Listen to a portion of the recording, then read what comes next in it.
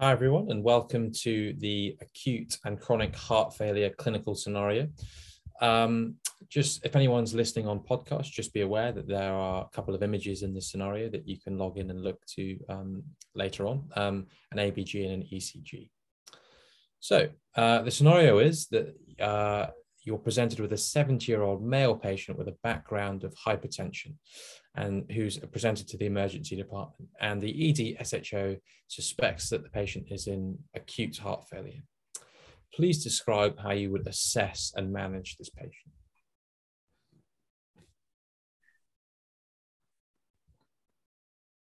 Okay, so if he's a 70-year-old gentleman with suspected heart failure, I would go in and take a history from this patient. I would try and understand how quickly his symptoms have come on, and in particular, what type of symptoms that he's having. Specific things I might be asking about is any symptoms of fluid overload, any difficulty breathing, especially difficulty breathing at night, and also whether he's got any PND, and then also trying to understand so how quickly symptoms have come on, how severe they are, and then also asking about whether this has happened before, if this is a recurring issue, so if he's got established heart failure and this is coming on and off, and how he's been managing it himself, slash with the help of his perhaps his primary care team, and whether he's got any other comorbidities that could be contributing to his heart failure or causing this heart failure, and then thinking about other things, so his social history, who he lives with at home, whether he takes any recreational drugs or any history of recreational drugs, any history of smoking, and whether he drinks significant amounts of alcohol, and whether he has any therapies that he's tried recently that help these symptoms.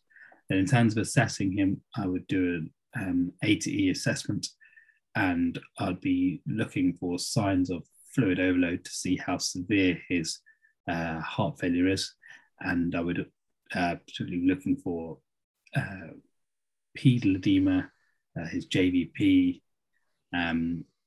listening to his lungs to see if he's got pulmonary edema or any pleural effusions, and also listening to his heart to see if there's anything that could suggest why he has heart failure, such as valvular heart disease or structural heart disease, such as Hogan's when he flow murmurs, and then also doing some baseline investigations next to patients. So I definitely think doing an ECG and a chest X-ray, and then I also think about doing some blood tests, and this will be to try and think about any things that could cause acute heart failure. So I do a full blood count, use knees to check his renal function. I think I'm doing checking his inflammatory markers, check he hasn't got an infection, possible endocarditis, and then I would also think about going on to do a transthoracic or bedside V scan to try and see if there's any obvious clues as to why he's got heart failure, and the severity, the echo severity of his heart failure, and that's probably how I'd assess the patient. Thank you. So you find that his oxygen saturations are 91% on 4 liters of oxygen. His heart rate is 100 beats per minute. His blood pressure is 170 over 100. And clinically, he is in congestive cardiac failure. Now, his ABG is shown, and that is on the 4 liters of oxygen. Please describe to me how you would further manage this patient based on that information.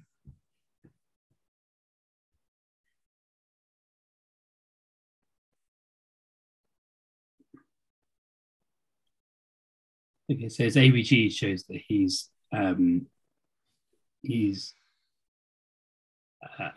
hypoxic and acidotic, and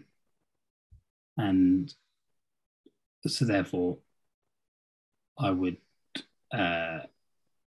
think about this is on 4 liters, so, and he's got signs of congestive cardiac failure with blood pressure of 170.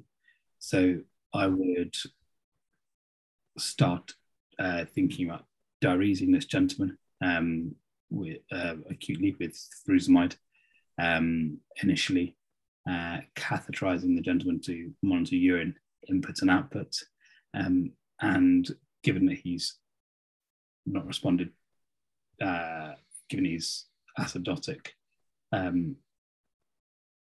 could think about either sodium bicarb, or I could also think about NIV as well, to help bring down his PCO2. And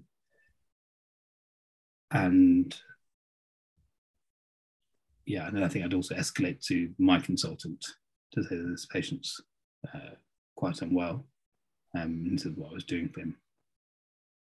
Okay. Any other treatment strategies that you can think of?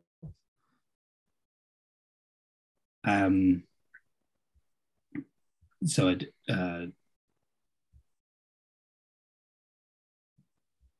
diuresis, I suppose I could add in extra diuresis if needed. So if he's not diuresing enough, I can consider stronger diuretics.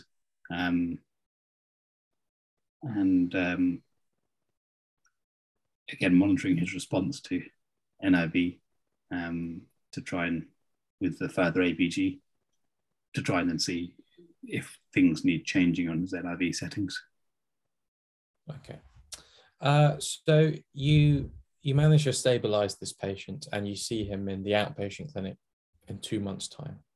And he's been discharged with 40 milligrams of furosemide once a day and ramipril 2.5 milligrams once a day.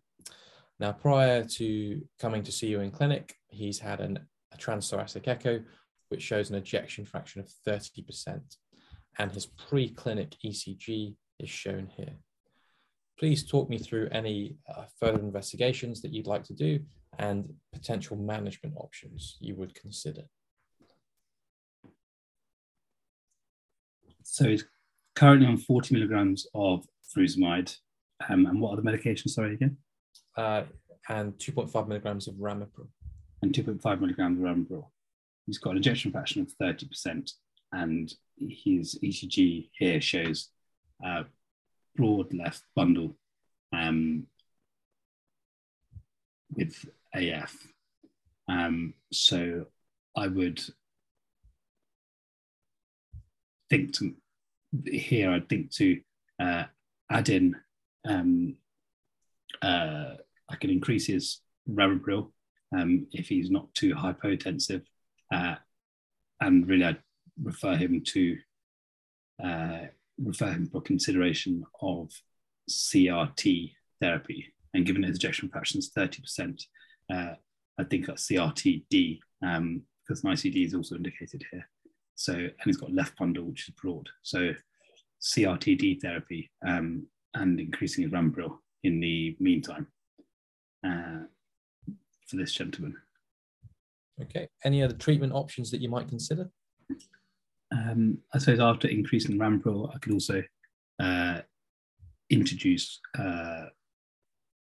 bisoprolol, if his heart rate tolerates it, the blood pressure tolerates it, and I could also consider an MRA such as spironolactone as well.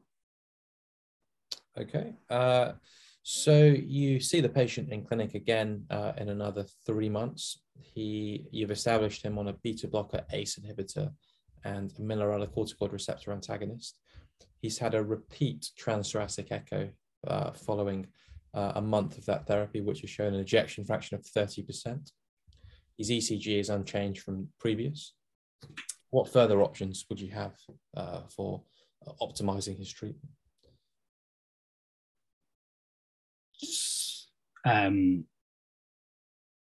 So I definitely have still I hope that he'd have his CRTD therapy, given that his ECG is unchanged, his echo is unchanged. Maybe I could increase his ACE or beta blocker if there's room to increase them, if his symptoms and blood pressure and heart rate allow. And after that, I could consider Entresto, if he's still very symptomatic. Okay, good. Thank you very much. That completes the scenario. Thank you.